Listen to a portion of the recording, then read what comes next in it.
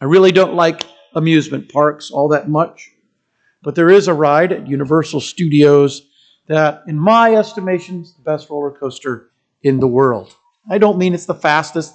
I don't mean it has the most twists. I don't mean it'll make you the sickest by the time you come to an end. It's just a really good roller coaster. Now, it's in the Harry Potter world, and I thought if I say the words Harry Potter in church, I'm going to bring in a whole bunch of new stuff, and I don't mean that. I'm not bringing in Harry Potter. I don't care that it's in Harry Potter world. It has nothing to do with Harry Potter, with the message. It's just the fact that's where the roller coaster is that I particularly like. Now, the point of this roller coaster that the Universal Studios created is just ingenious. And what makes it so good is that on one side of the roller coaster, you sit in a little sidecar, and the other side, you sit on a motorcycle. The motorcycle part, I'm just going to tell you, is clearly the best part of the ride. If you get stuck in the sidecar, and I've ridden it that way, it's just a completely different ride than if you're sitting on the motorcycle. And I love this ride, but I hate waiting in line, and there's my dilemma. Because this particular ride is not just beloved by me, but millions of people worldwide.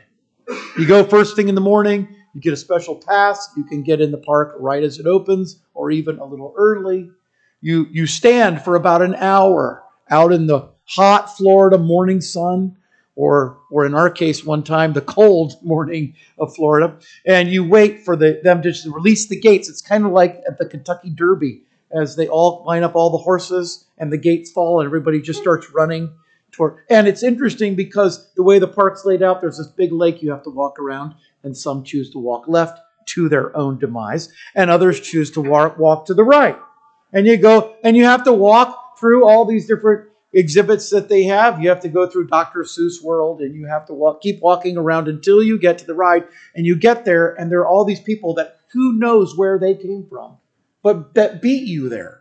And it wasn't the people who went left, by the way. These are brand new people you haven't seen over the last hour, but they're standing there, and there's a lady standing there wearing her Universal Studios outfit and a sign that says 2-hour wait. Now, something that newbies don't know is just because the lady's standing there with a sign that says 2-hour wait doesn't mean there's a 2-hour wait. In fact, if you see her first thing in the morning standing there and it says 2-hour wait, what she means is 20-minute wait. So our first time doing this, we went, I'm not waiting 2 hours, got out of line, and then realized after just a little bit that wasn't a 2-hour wait until we decided to get back into the line, and then it was a 2-hour wait.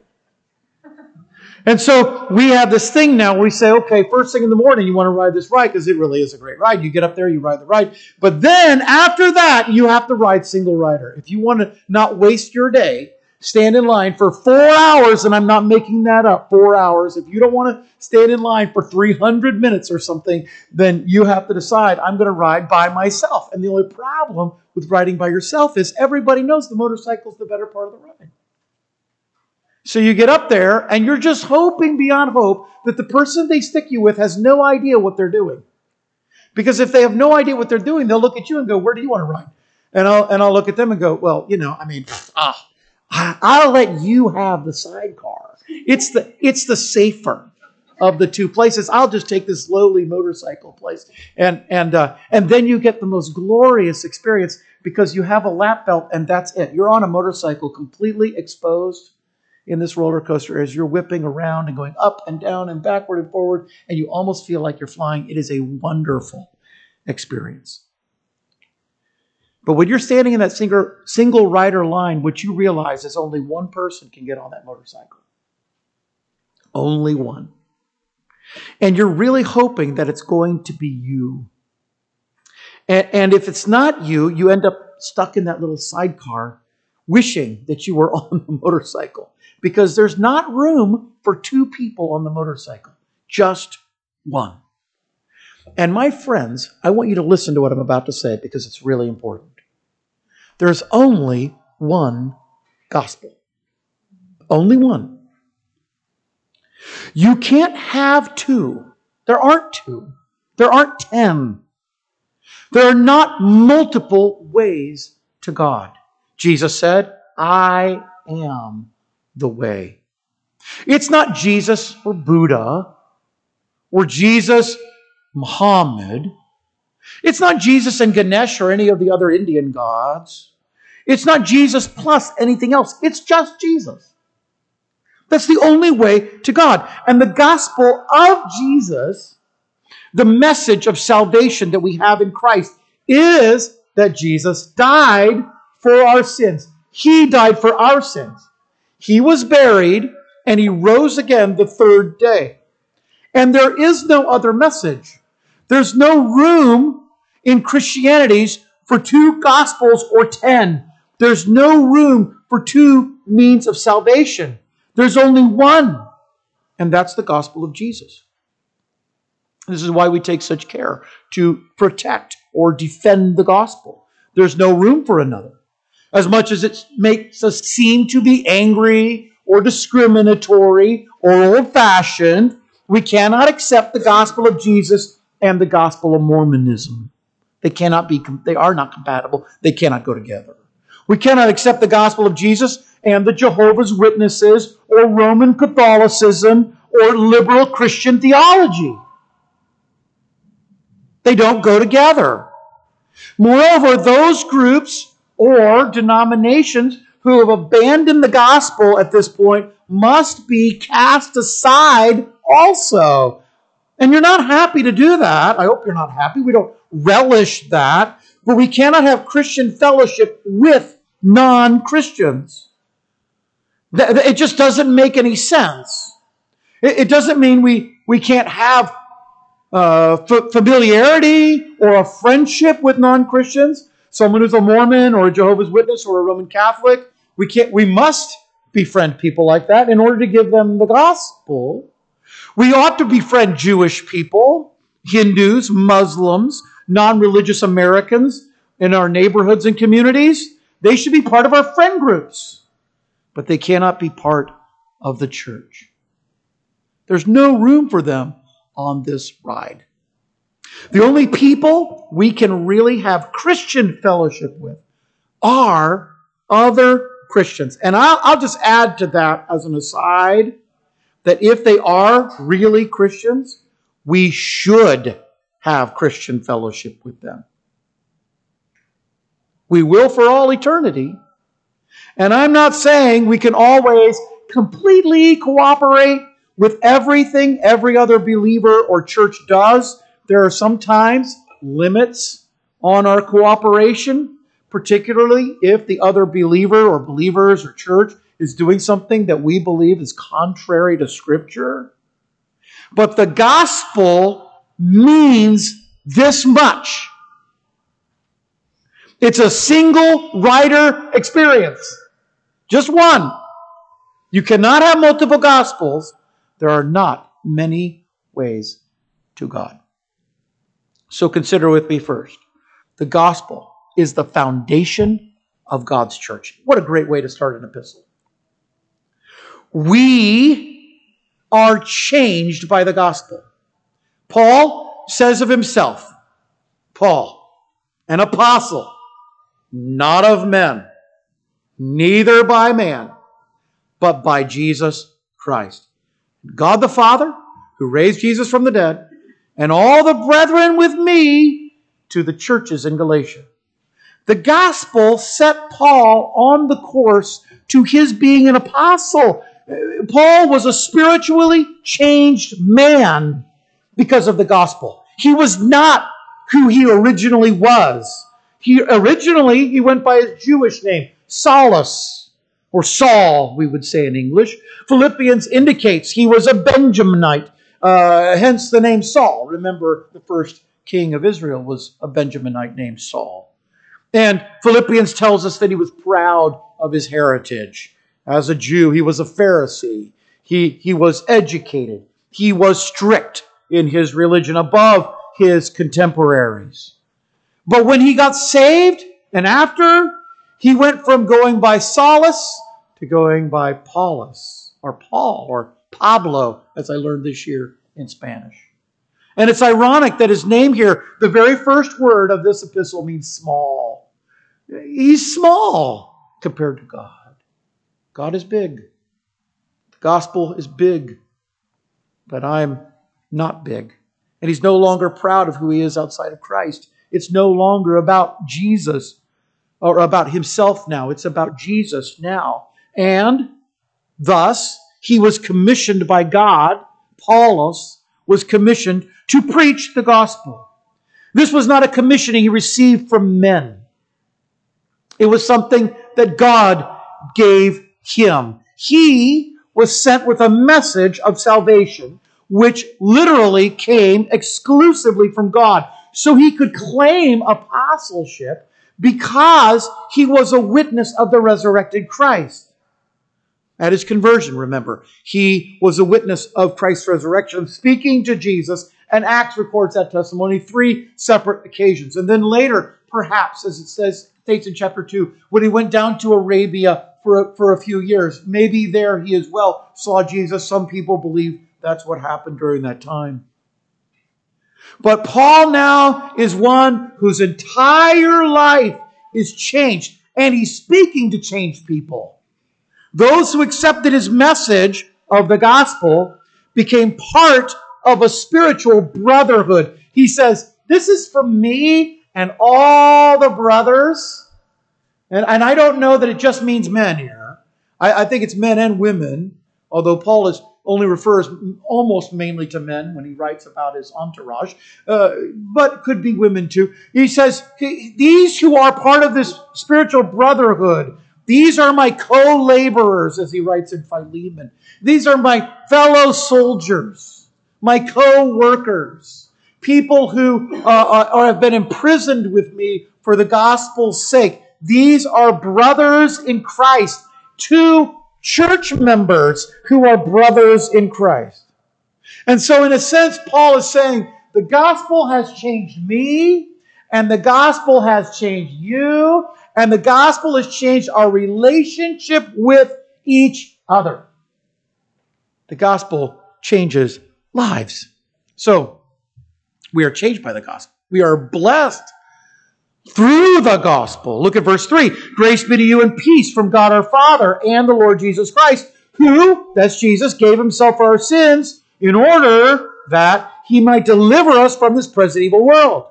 So the gospel message here, it's that Jesus died for our sins, or literally in the place of our sins. He took our sins upon himself.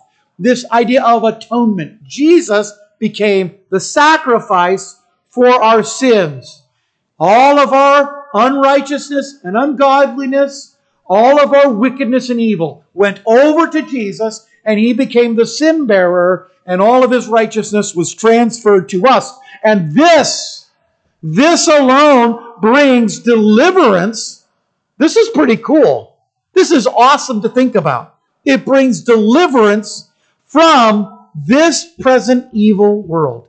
The very thing that holds men and women hostage, spiritually holds them hostage, this gospel delivers them from that. And every time you are sharing your faith with someone else, you are putting the key to their entire eternity in the door, in the lock of the prison in which they live.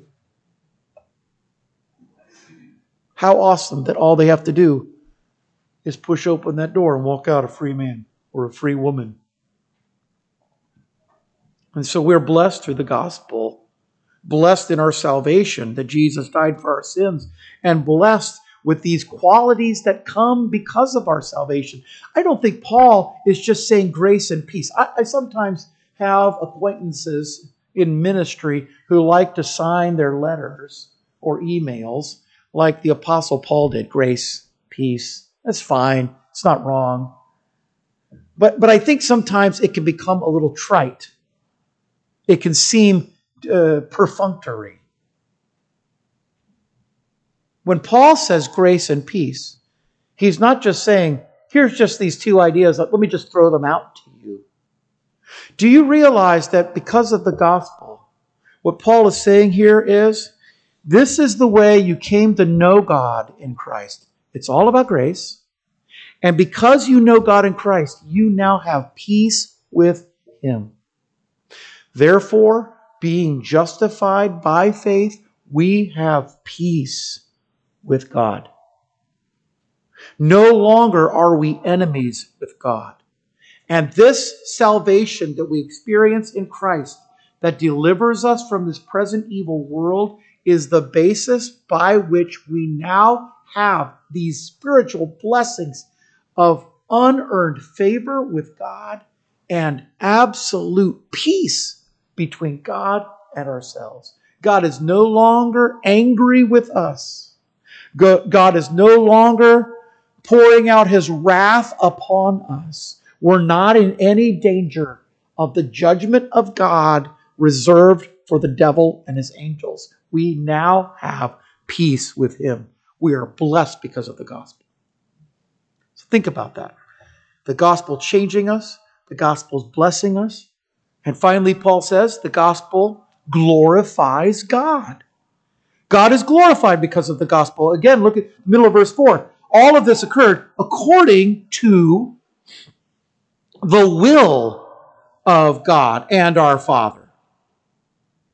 He's talking now within the triunity of the Godhead, that God the Father's will is the salvation of sinners. This is what he desires. And so he says then in verse 5, naturally a doxology, to him be glory forever and ever. Amen. This is an acknowledgement that the plan to rescue you began not with Jesus, but with the Father. He desired to rescue you from the evil world that is dragging you down to everlasting judgment and set you free from that. That was God's will in the gospel. So our rescue in Christ was the Father's plan. And sometimes I think people, as they're looking at the triunity of God, Father, Son, Spirit, they see Jesus as the one that loves us. Jesus, as we sing love songs about Jesus, he's the one we have this relationship with.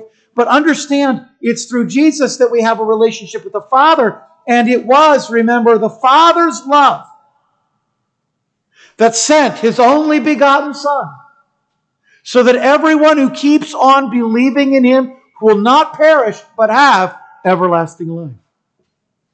So the blessed fact of the gospel is that God the Father began the mission to rescue us from sin. And so, naturally, he is glorified because of the gospel. Our praise belongs to him alone. We should just stop and say, thank you, Lord. We begin our services, praise God, from whom all blessings flow. Every Sunday morning. Why do we do that? Because that doxology is what rings out from the gospel. This is what you should be thinking every time you hear it. Thank you, Lord, for saving my soul. Thank you, Lord, for making me whole. And this is one of Paul's many doxologies. But you can just see as he's writing along, you just almost get the sense, his little bony hand, right? And it had to be bony because that's the way I picture Paul. He had his little bony hand. This short little bald man probably doesn't have any teeth because he got stoned to death at one point. So all of he can't have his teeth or maybe just one or something. And he kind of hunched over and he's writing on the parchment. And he's writing about how because of the gospel he's been delivered. We all have delivered from this present evil world. And he just continues on with the thought, so praise be to God. It's the first thing on his mind. And yes, it's Holy Spirit generated, but that's in Paul's heart. And it's not just for now. It's generated for ages and ages to come. For glory, forever and ever and ever and ever. And I don't know if you've ever experienced a worship experience where during the worship experience, you just said, this is beauty and joy and wonder and splendor. But that, my friend, that moment of time where your emotions and your will and your mind are all in unison praising God, that's eternity. That's what you're experiencing in eternity. That's what your loved ones are experiencing now in eternity. That same kind of incredible high that only comes from believers who are completely right and one with God.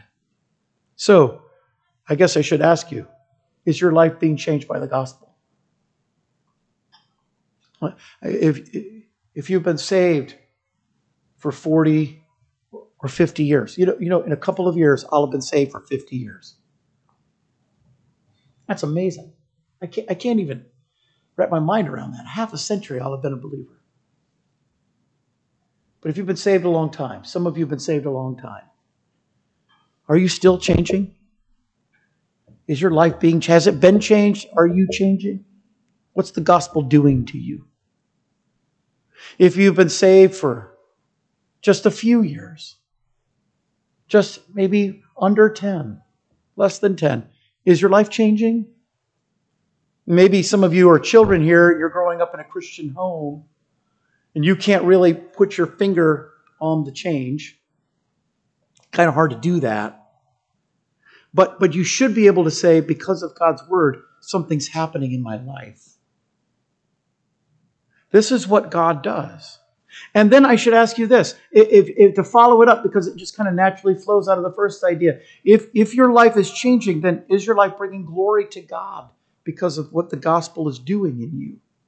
If you really want to understand how to glorify God, really you need to go back and think through spiritual change. Because the tongue that worships God comes out of the heart and life that lives for God. And that person is the one who really, truly is glorifying Him. And so how is your life bringing glory to God? Because of the gospel. Now, because God is so glorified in the gospel, it should then shock us. And we're making a transition here to point number 2. It should shock us that a well-taught church should abandon the gospel for a damnable lie. This is point number 2. Those who corrupt the gospel foundation of the church must be cast out. This corruption is the result of the gospel being twisted by false teachers. Look at verse 6. I marvel that you are so soon removed from Him that called you into the grace of Christ to another gospel, which is not another, but there be some that trouble you with that other gospel and would, in essence, pervert the gospel of Christ. Paul was shocked that his disciples were in danger of slipping away from the gospel itself. The gospel of grace, in Paul's mind, as he was hearing the report coming from those who had been in the churches of Galatia, was that it was being replaced by a non-grace-based gospel. And I put that in air quotes because it's not a gospel. The true gospel centers on God's grace in Christ. It cannot be the gospel if in any way you earn it. If in any way some merit of yours is added to make it better, it's worse. It's broken. It's perverted or corrupted, as Paul says here. You see, salvation cannot be merited. This doesn't mean the gospel doesn't require any work or labor. People get this confused. They'll say, well, if you prayed to accept Christ, that's a work. And remember, salvation is not of works, lest any man should boast. So you don't pray to accept Jesus. Or they'll say, even if you claim it for yourself, that's a work. No. We're confusing and conflating the word. Conflating is the wrong word. I'm trying to think of the word that I've got it on the tip of my tongue here. Where one word has two meanings. This is what's happening here. The word work has two meanings, right? In the sense of an action, that's a work. But in the sense of merit, and that's what he's saying, not of merit. So the gospel, as we think about it, is not something that I earn or merit. No merit of my own, his anger to suppress, the hymn writer wrote. So it's not that I merit this, but it isn't that I don't work for it either. I do pray to accept Jesus. I do claim the gospel for myself. There are things that people do, but it's not in the doing of them that merits salvation. It's still all of what Jesus did. And so Paul had gone into Galatia, I think southern Gaul, southern Turkey, and had preached the gospel in these towns and villages as he was traveling on his first missionary journey, and he taught them that it was Jesus who won their salvation. He's the champion. He's the commander. He's the leader. Jesus won our salvation. And now these people had come from probably Jerusalem and have brought in another gospel, which he says is not a gospel at all. Because there is no other gospel than Jesus' gospel. This was not a gospel that saved men. What these false teachers were teaching, the corruption and perversion of the true gospel that said you have to have some merit of your own in order to win Christ, was a corruption of what Paul had taught them. And these people corrupted, perverted, twisted the gospel of Jesus into something that was wrong and a lie and evil. And this threw the churches of Galatia into a tailspin, into confusion. I don't know if you can just, in your mind's eye, imagine what it must have been like to be at a time where you don't have a New Testament, where a man like Paul had come to your town or village and had preached the gospel of Jesus, and you had responded to that, and you gathered together with Paul, and he taught you for some time, and then he left, and people that he had especially taught, who had certain qualities and character traits that he lays out later in 1 Timothy, that we call the elders of the church or the pastors. That these people now are preaching the truths that Paul had taught to them. We call it the rule of faith. In Latin, it was called the regula fidei, the rule of faith. It was this corpus of doctrine. They didn't have a New Testament. See, you can't sit there and try to compare with what the guy's saying with something that you have in your hand. You just don't have that. So here you are in this New Testament church, and now a guy stands up and he says, everything you're saying is good, but it's a little bit incomplete. You need more. And now he starts trying to add in, and you're not necessarily even Jewish or even have any relationship to Jews, although there are probably Jewish converts in those churches. There are many non-Jews there, most of which are non-Jews. And they're bringing in these elements of Old Testament Judaism into this message. And because you accept the Old Testament, Paul preached from the Old Testament, maybe you just conclude, well, they know better than we do. But the message that they're bringing is not the gospel of Jesus Christ anymore. And so there's confusion in the church. And Paul is just looking at this, and it's hard for him to fathom that this happened so rapidly. How did this happen so quickly? He had left the churches in Galatia on the right course, and now they're in danger of just throwing it all away, becoming a cult, a false faith, a false religion. The other day, up in Maine, on the mission trip, the painters were painting on the inside of the building. All the non-painters were outside doing yard work. And one of the tasks we had, the church there had torn down a building in the last few weeks and had graded some land. It was probably about a half an acre of land, maybe a little larger than that, maybe 7/10 of an acre. And they graded this land. It was pretty flat, and they wanted to plant some seed. And so we planted seed. They ran out of seed, and so they came back the next day. They planted some more seed while we were not there. And when we came back on our final day of work, we got back, and they wanted us to throw out some straw. So we got these big bales of straw, and I had some teenagers, and this is really unskilled labor, okay? Really unskilled. I say that, it wasn't necessarily easy, but we were just strawing the ground. We were just going around. We got these big things of straw, and you're just beating them together and trying not to sneeze the whole time. Now that I'm thinking about it, I want to sneeze. I mean, it's like this suggestions in my head I should sneeze, but you're throwing out the straw. And we spent a few hours strawing this spot and some other spots where they planted grass. And then we came inside. We had some lunch, came inside. We were helping out with some things inside. And I looked out the window, and the wind had started blowing. And over the course of about an hour and a half, the wind blew all of the straw off that land and into the woods beside the church. And I looked at one of the teens and I said, you know, it would have been better for us just to pick those bales of hay up and just hurl them into the woods.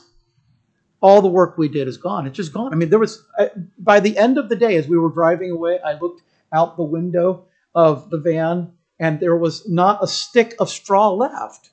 And I'm not exaggerating. Maybe there was one, but it didn't seem like there was one. It was just gone. It had been blown away. And I can imagine, as I was feeling just a wee bit frustrated, that all this work that we had done was just for nothing, just a waste of everybody's time and money. Can you imagine Paul's frustration here?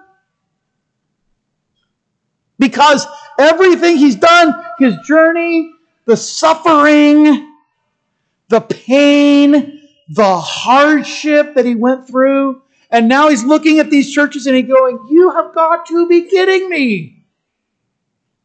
What's happened? You know, I couldn't even imagine. I cannot imagine. I know that the way churches go, that 200 years from now, it's unlikely that College Park Baptist Church will be here. That's unlikely. 200 years from now. There are churches that make it 200 years, but there are not many of those. And it's even possible that 100 years from now, College Park Baptist Church won't be here. And it may even be that 50 years from now, the church won't be here. But I can tell you that if I invested 40 years here, I'd be 73. I was 33 when we started the church. I'd be 73 years old. If I was 74 and I was looking at the church and it was just abandoning the gospel, what little bits of hair I would have left at 74 years old, I would have already yanked out of my head. This is exactly where Paul is. I am shocked. I'm amazed. And so he then says, those who preach this false gospel have to be cast from the church. Look at verse 8. Though we or an angel from heaven preach any other gospel to you than that we preach to you, let him be accursed. As we say before, we say now again, if anyone preaches any other gospel than that you have already received, let him be accursed. For do I persuade men or God? Do I seek to please men? If I yet please men, I should not be the servant of Christ. Anyone who teaches a false gospel, he says, they are cursed, and it's immaterial who the messenger is.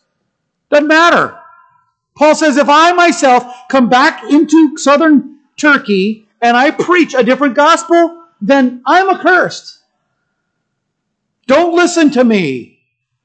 Have nothing to do with me. As one scholar wrote, the messenger doesn't validate the message. The message validates the messenger.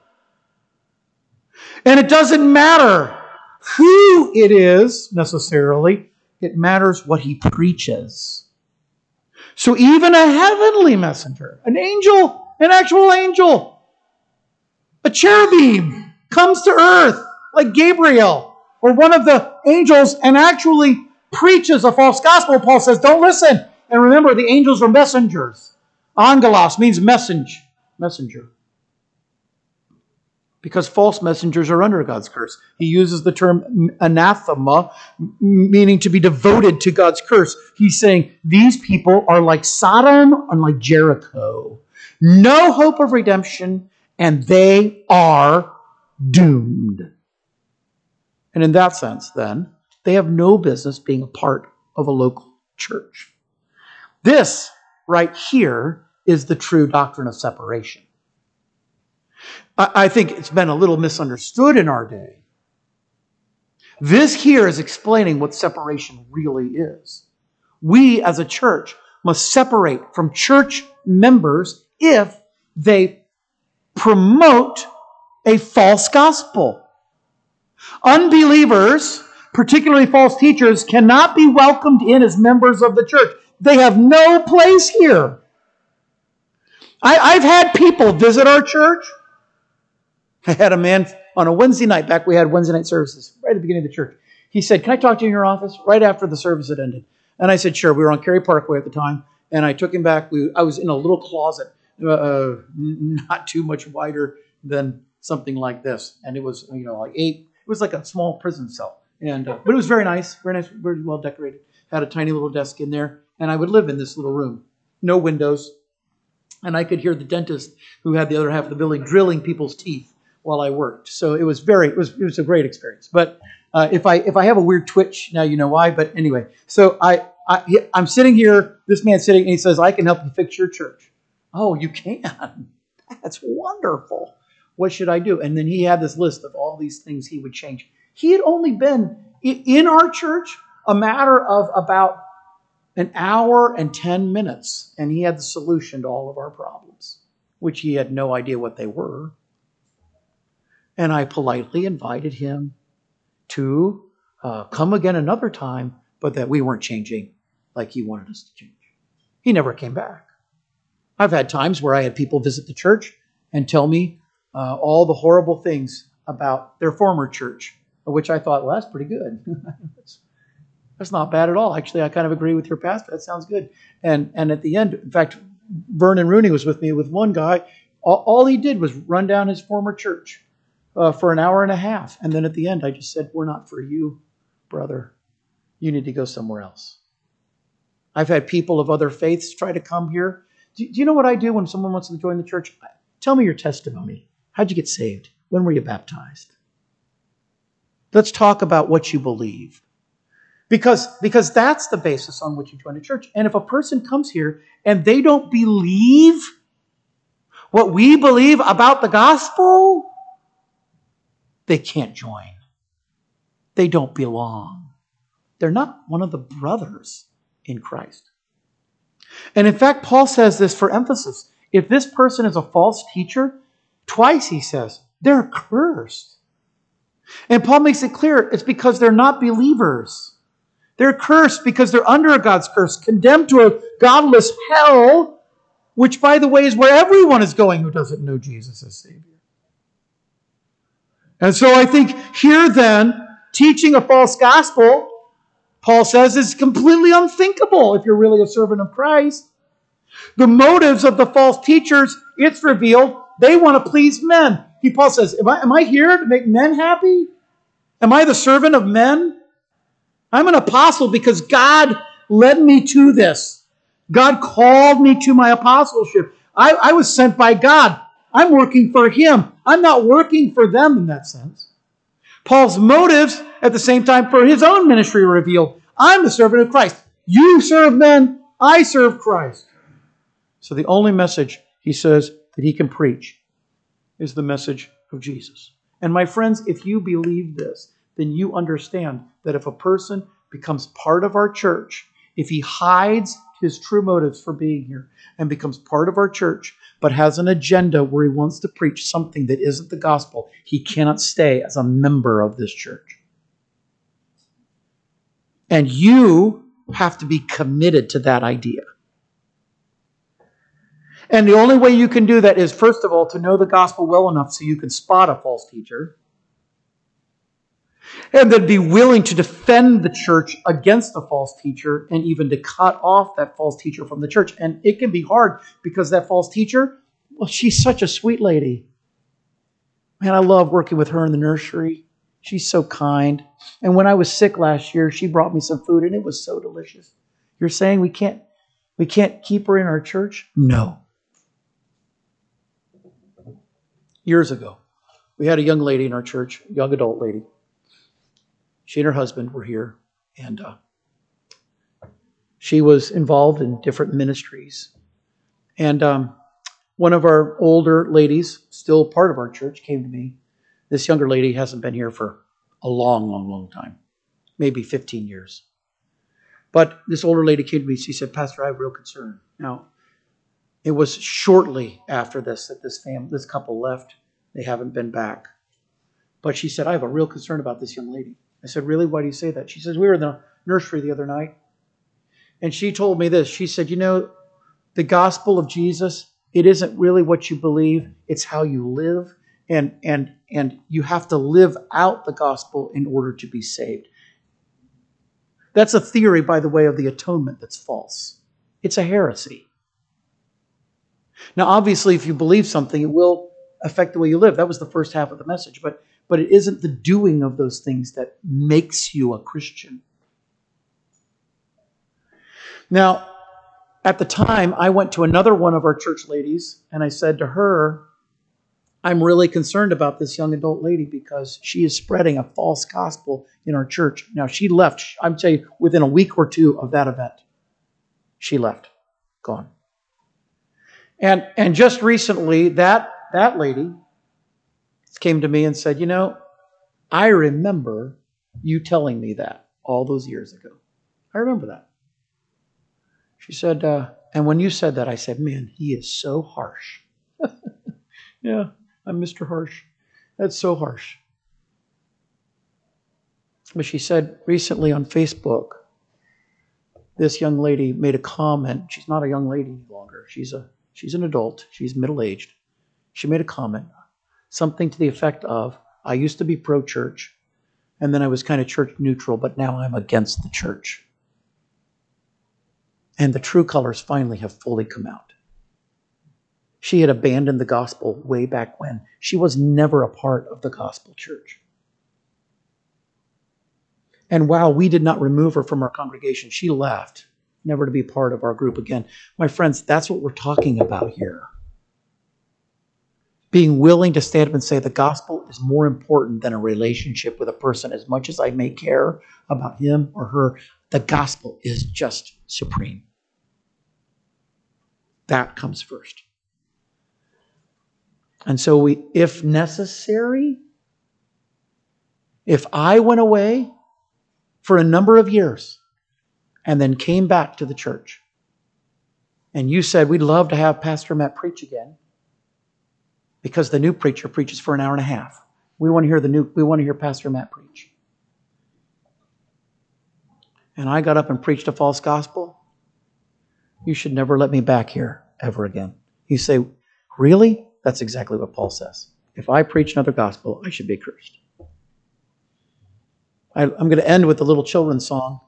It was in my mind all afternoon. One door and only one, and yet its sides are two. I'm on the inside. On which side are you? There's only one gospel, and we have to defend it. Let's pray. Lord, bless us as we go to prayer.